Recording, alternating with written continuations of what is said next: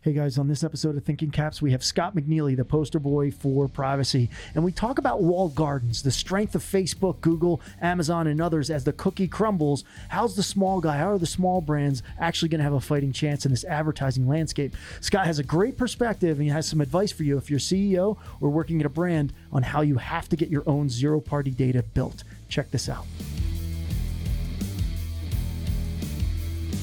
Hey guys, welcome back to Thinking Caps, where we talk everything digital, consumer, privacy, data, etc. I'm Tim Glom. I'm here with Richard Jones, our CMO at Cheetah Digital, and we have a special guest, my former boss. My former boss. Oh. And about 25,000 other people's former boss. The great Scott McNealy is joining us from Scott. It looks like you're on the road. Where are you right now? I'm trying, this whole privacy thing has me all freaked out. So I'm trying to get off the grid. I'm in a rented RV in Orlando. So true story. I mean, if you look back there, I don't know, there's the driver's seats, and it's actually pretty fun. Well, we're on a satellite encrypted uplink with Scott right now, and the FBI is tracking us, so we're going to be quick. But no, thanks for taking the time, Scott. I'm not really in Orlando. Don't tell anybody. He is not golfing somewhere.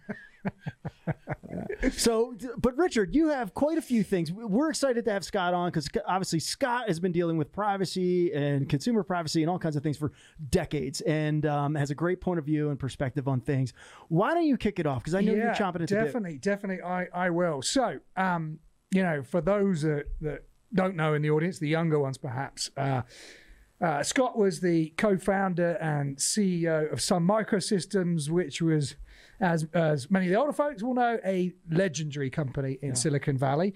Was one of the big, 3 or 4 companies that really made Silicon Valley in the 80s and 90s. And I want to take you back, Scott, down memory lane to January 1999. And I think for the sake of the audience, I'm going to read out a couple of paragraphs here from an article that was published in Wired magazines named Sun on Privacy, quotes, "Get over it," which caused quite a bit of stir. And obviously, Wired was just one of many publications that actually cover this. But it was the chief executive officer of Sun Microsystems said Monday that consumer privacy issues are a red herring.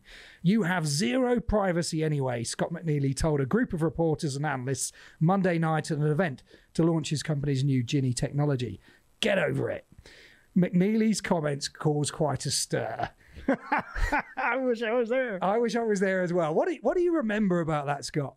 I remember back then that was heresy, and everybody, people used to keep source code confidential because that was the corporate jewels, and people would keep their data private, and it was just considered absolutely heresy. And what was I saying, and was I part of the problem? And I remember my chief privacy officer having a conniption, just like, what? It was totally unscripted. I was just up there talking, and somebody was asking a question, I think, in the audience, and I just kind of said it. I told all 4 of my boys growing up, you have no privacy, get over it. Everything you do is going to be captured digitally, and it'll be a digital tattoo, and you're not getting rid of it. So just understand that and operate your life as if you are under constant surveillance, and it's all being recorded, and it could go viral at any moment. And that, of course, is sound advice. But I doing a little bit of a research to what was printed in the media. I mean, people were queuing up to bash you over to the head. I was right, wasn't I? You were right. There's no question. But I find it quite interesting that with that comment, it caused quite a bit of a stir. You've got politicians, you've got journalists, you've got all sorts of people that are up in arms about how dare you say this about privacy. But yet not a huge amount happened. A lot of talk, but not a huge lot about happened really until fast forward almost 20 years to early 2018 when the Cambridge Analytica news hit. When it was revealed that they had harvested personal data from millions of Facebook profiles without consent, and then were selling it to folks that were driving political ads over it. And the fallout of that was obviously huge. But what I wanted to ask you was, with Zuckerberg getting hauled up in front of Congress, was it nice to see someone else getting pulled up in front of Congress? I've been out of the CEO piñata for about a dozen years now, and I don't miss it. And especially now, there's just almost no way you can win. I'm not sure I would have handled the questions the same way that Mark did, but you know what? He's richer than me, so maybe he's got better answers than I do. Now, did you ever think that it would take, that it would be that length of time, almost 20 years before, privacy becomes such a hot topic politically, and that actually, the furore that was sort of addressed to you at the time was sort of small potatoes in many ways to what has happened, since that Cambridge Analytica scandal? Yeah, I'm surprised, but I still don't think the conversation has matured and truly understands what the real culprits are, what the real problems are. If I had been Zuckerberg, I'd have been up there and said, listen, if you're using my service for free, you're not the customer, you are the product. Your data, who you are, and what you're doing, that is the product. You get to use it for free. So go read the terms and conditions of signing up for Facebook. Go read the terms and conditions of any of these social networks. Go read the terms and conditions of Netflix, of every, there are, you better read them carefully because, if you're getting stuff for free, you're the product. And there's a cost. The piece that, absolutely, there's no free lunch. And the other thing is, people are all worried about businesses having your data. Well, I'm way more worried about the government having my data, because the government is doing my healthcare now, is doing my education, they're doing my personal security, they're doing my rights enforcement, they're doing my financial loans, all kinds of stuff. And the ability, whether it's FISA warrants or IRS audits or student loan forgiveness, or what healthcare I get, and what does the death squad say? I'm way more worried about the government having my personal data than I am Facebook, because you know what? I just don't use Facebook. They won't find you in that RV, Scott. I think you're in the clear. So, but I guess the thing that is interesting for me about the time lapse between the last privacy, between your quote, you have no privacy, get over it, and now, is the sophistication in the devices that consumers are carrying around in their pockets with their smartphones. We can swipe, type, speak and shoot to pass data between us and governments, us and brands, us and whoever else might be listening. So I think privacy now has taken on a whole new dimension just because of the sheer volume of data that can be collected around us as citizens and consumers. It's not just your phone, which basically tracks your every move, your every app you open, every thing you buy, every person you talk to or text to or email. It's just stunning how much activity comes from this little device, right? It's all captured by either the app maker or the phone company or the phone manufacturer.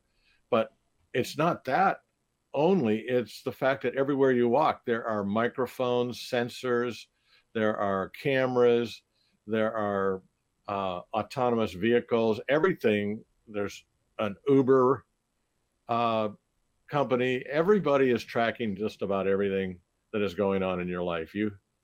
Somebody once said you have no privacy, get over it. If you really step back and think about it, you really do need to get over it. And so the real issue is there any way to create data that is yours and yours only? And our company's going to start offering as a feature, hey, we will give you your data, we won't take your data, and we will pay you for access to your data. That would be a nice win. Are we going to have governments regulate that? I doubt it, unless governments are willing to say they're going to pay me for my data when they're going to snoop on me or whatever. it's going to be challenging. But then the second argument is, when are we going to all get smart and get a smaller government? And third, when are we going to really understand the power of zero-party data and an explicit contract between me and the business about what my data is and what it is used for? That's a great point, and something that, you know, people that follow you on social media or have seen you on your TV interviews of late will know that you're a big proponent of. And, you know, zero-party data, something we talk about in this podcast quite a bit, is, you know, where brands are asking data from consumers, explicitly from consumers, about their motivations, their desires, their interests, in order for that brand to better serve them with products and services and marketing messages and what have you. But it's, as you say, it's an explicit transaction directly between brand and consumer, with a value exchange. And, you know, actually something that we're really bullish on here that we've talked a fair bit about is, you know, what is that value exchange? And, you know, zero-party data, many people are doing many different things, everything from, you know, personalized product recommendations in return for data through to, you know, chances to win something, instant win or sweepstake or whatever it may be. But actually, long-term, loyalty frameworks are the real way that a brand can actually define that value exchange in return for data, repeat purchases and engagement. And so we're very much bullish on loyalty as this construct for how brands and consumers can engage. Well, it makes a lot of sense, because especially if you start to ask consumers what they care about in loyalty. And I have some great stats that we're going to release in the next month that talk specifically around how people think about loyalty. And hey, Scott, I've got a question for you. I'm going to put a pop quiz that I'm asking a few people this week. I'm going to ask you, how many loyalty programs do you belong to right now off the top of your head? In some way, shape, or form. Me or my wife? Me or my wife? All right. So now this is a great point, right? The royal we. Because most advertisers, I'm just going to segue for a second. Most advertisers, I come from the television space where brands are buying programs. They're not buying people, and they certainly aren't buying individuals. They're buying audiences. So if Scott, normally a television brand advertiser would say, what's your household look like? So Scott brings up a great point that you can have two people under one roof, which is a traditional metric right now that's being bought and sold against, that is dead if you go zero-party data route. So I'm going to ask you first, Scott, how many do you belong to? Probably the most important one, and this will sound great for not really a billionaire, although people think I am, Southwest Airlines. I fly enough on Southwest, seeing the boys going to boys golf tournaments and stuff. I have companion status, so my wife flies for $5. So that's a huge win. Costco's another one. I have a Costco card, and every year we buy so much through Costco, they walk us out to the car with our check to make sure we're safe when we get our little rebate. Well, that's because you're Scott McNeely too. I wish I had that, but okay. So there's two. Do you think you have maybe one or two more, or is that kind of where you end personally for loyalty? I have BJ's Restaurant. I got a loyalty card there, so I got a free Pizookie, and literally my wife and I went there to get the free Pizookie. It's just nuts. It's like a awesome. $7 dessert, and we got a free one, so we went. I probably have a few more. I just okay. So don't know. So here's where you fall. Let's put you in we're going to say you have 4, because you named 3 and you probably have some more. 35% of U.S. consumers belong to 4 to 10 loyalty programs. Wow. That's a lot. Wow. I mean, think about that. And then 50%, this stat that we're going to show on the screen here, 50% say that they only belong 1 to 3, and then 7% belong more to 10. But what I think is really important there is not just the amount of people that are in the loyalty programs, but the fact that every consumer is familiar with a loyalty program of some sort, but some brands aren't. Some brands do not have a loyalty strategy, whether it's a platform and a real program. They don't have anything. And there's another stat I want to share with you, Scott. Take a guess. How many people do you think, on average, percentage-wise in America, have said, hey, look, I buy from a certain brand, but I'm not loyal to that brand because the brand has never asked me to be loyal? How many people you think said that they fall into that category? Probably all. I think everybody's had that challenge. Well, our stats say that 27% of people would be loyal to a brand, but they're not because the brand doesn't have a loyalty platform or doesn't have a program. So I think that's also nuts. I think brands are leaving things on the table. They're not collecting the right data. They're not putting, a one-to-one communication and relationship together, and they're not creating loyalty to keep those people retained and turn them into advocates. I would go further than that and say that of the loyalty programs that are there today, the majority of those loyalty programs are really around points for purchases. And actually with Google, signing away the death warrant for the cookie in the next 2 years, following similar moves by other browsers, plus all this privacy legislation, delivering personalized marketing is getting extremely disrupted through traditional digital marketing techniques. And so that really does put the onus on brands to get this direct relationship with consumers in order to collect the data with which they can personalize marketing. And I think loyalty platforms, loyalty frameworks have as much, are the vehicle now to do that. So rather than just points for purchases, brands need to deliver experiences and they need to provide a value exchange in return for that data around motivations and desires, not just get points off a purchase. Well, wait till you guys see. I'm gonna launch this report. I'm working on it right now. We're gonna launch this report soon that tells you exactly what U.S. consumers and frankly people across the globe. We have many different regions: APAC, EMEA, Europe, etc. We're gonna tell you what they actually want from a loyalty program. That's coming up soon. But go ahead. I know you have other questions for Scott, and I have one that I really want to answer today before he goes. Yeah, a quick question for you, Scott. Obviously with the various different senators in the US and talking about privacy legislation that they want to put in and different governments around the world coming up with their own formats of privacy legislation. What do you think ultimately will win?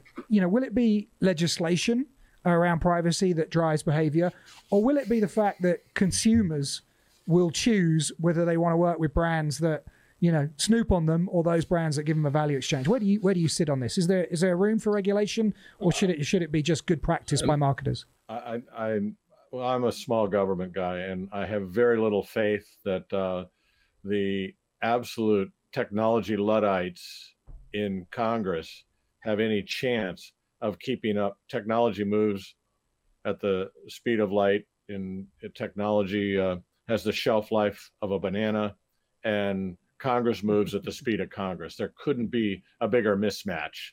And Congress tends to do things if somebody pays them money so that they can buy votes and stay in power rather than do the right thing. And by the way, Congress and the government are the problem here. They're the scary ones to have data. They're running around.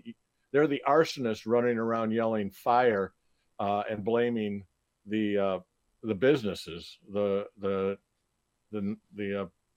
private sector, when they're the biggest issue. And by the way, my thought about you have no privacy, get over it, everything is a digital tattoo.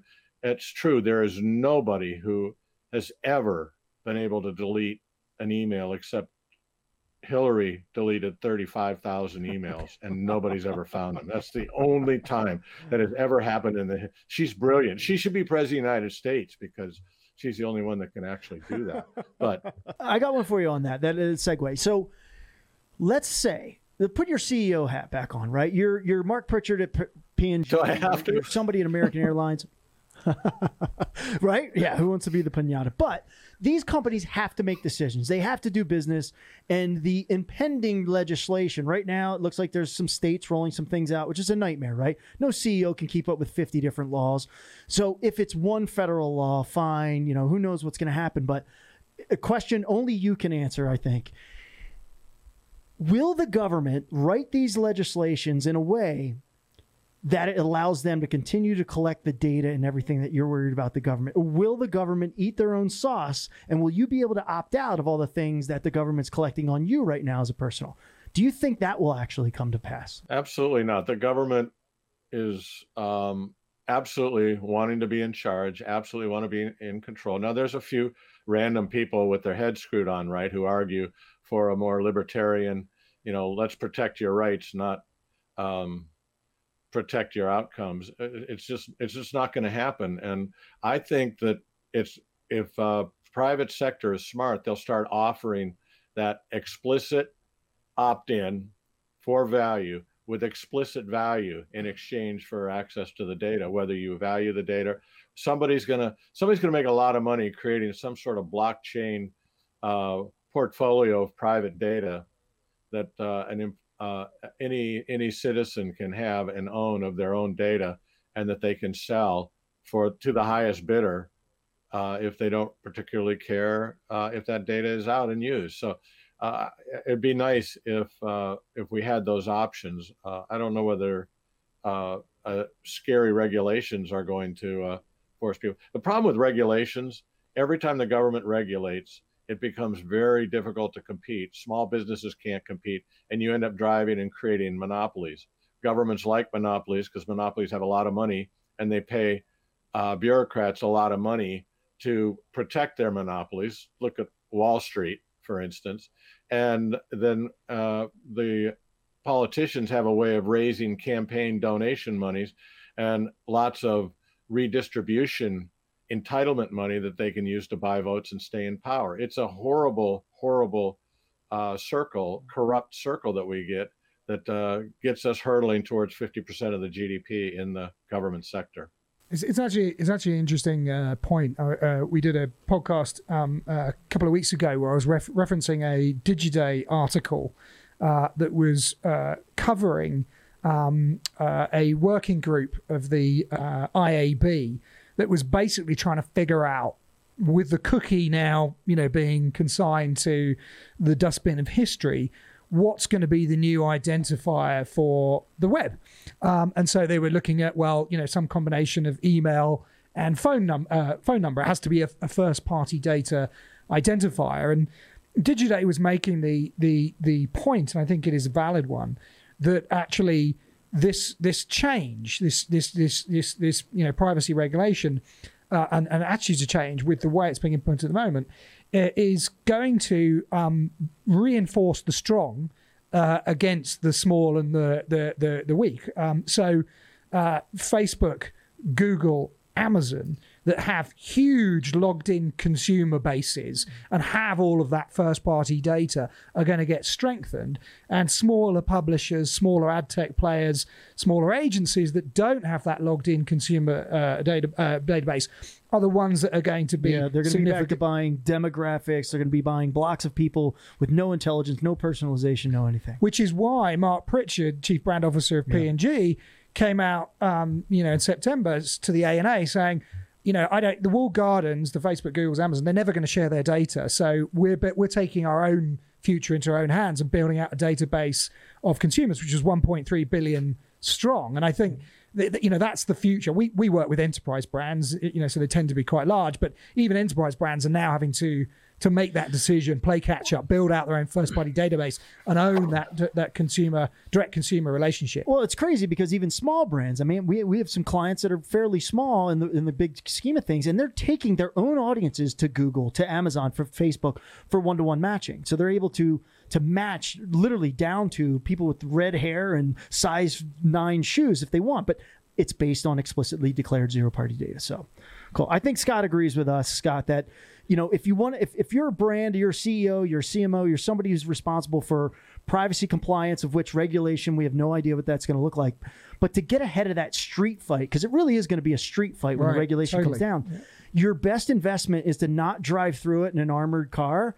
Your best investment is to fly over that street fight. And the way to fly over that, in my opinion, is build your database of explicitly declared opt-ins with the right terms and conditions, a one-to-one, clear, transparent relationship. That way, whatever legislation comes along, you're going to be compliant.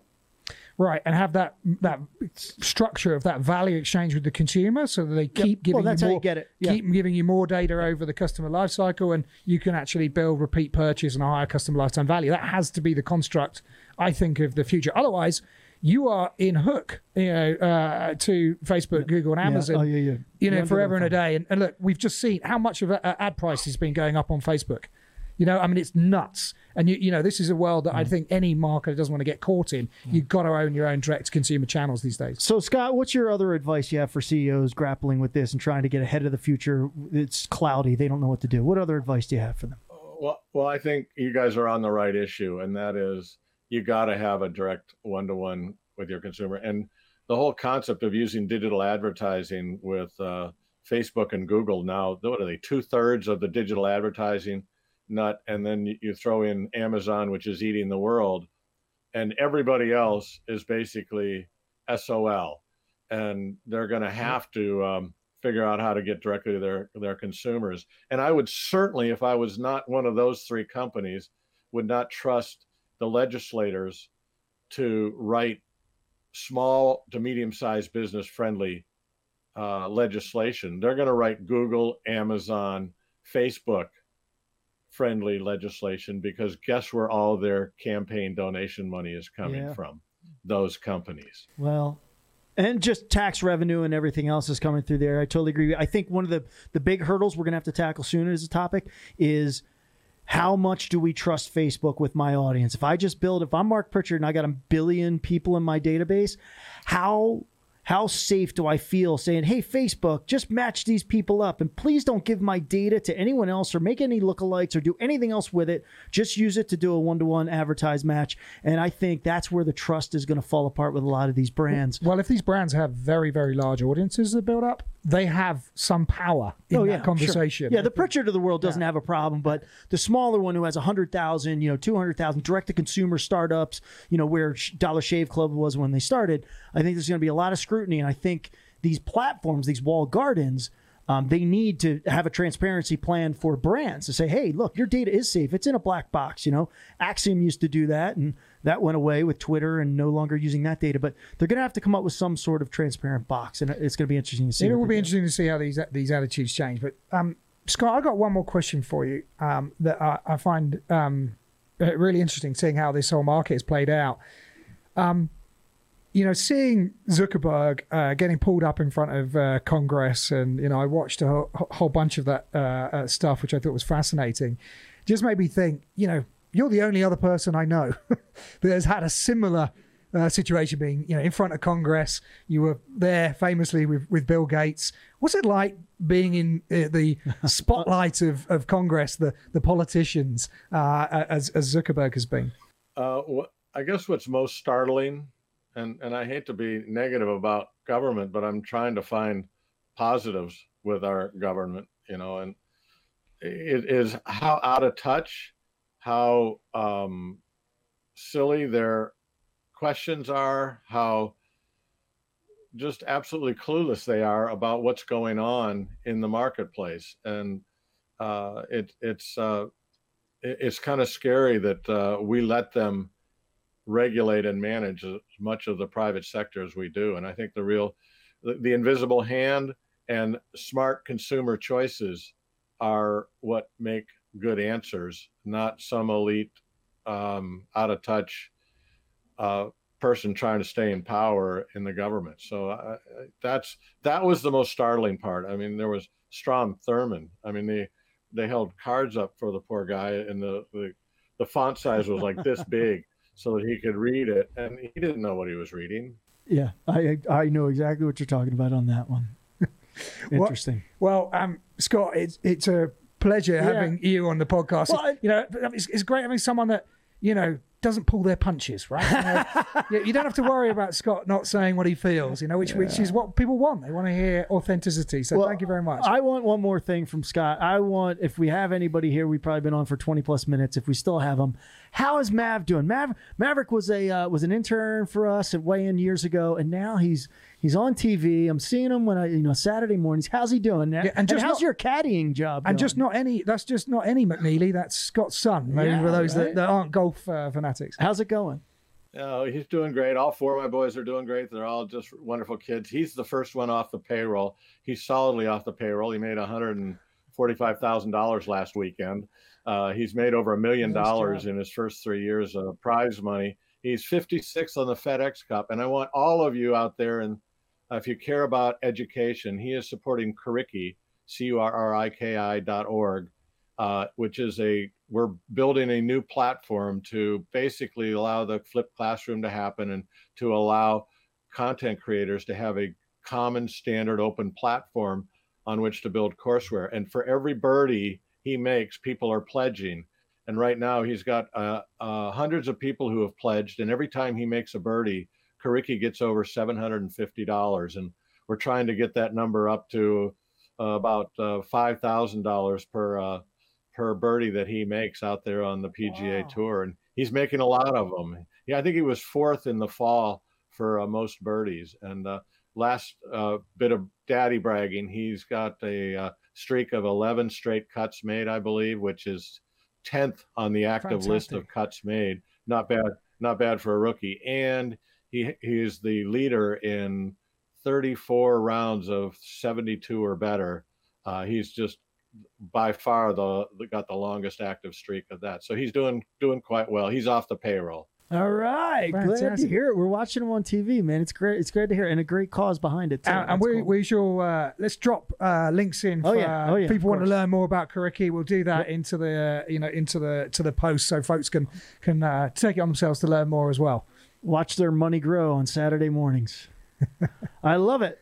Well, Scott, thanks for coming on, man. We're gonna have you on obviously more. Scott bounces around wherever he's going to be. He'll be on the moon next. Pull you in from the moon. You'll have to use my encrypted email because I'm going off the grid. Since I got outed here in Orlando, I'm going to have to move my my RV operations vehicle. So we'll send smoke signals. Yeah, when you come off the grid, let us know. We'll take it in the next episode. Thanks, everybody. All right, see you soon. Cheers. Thanks, Scott.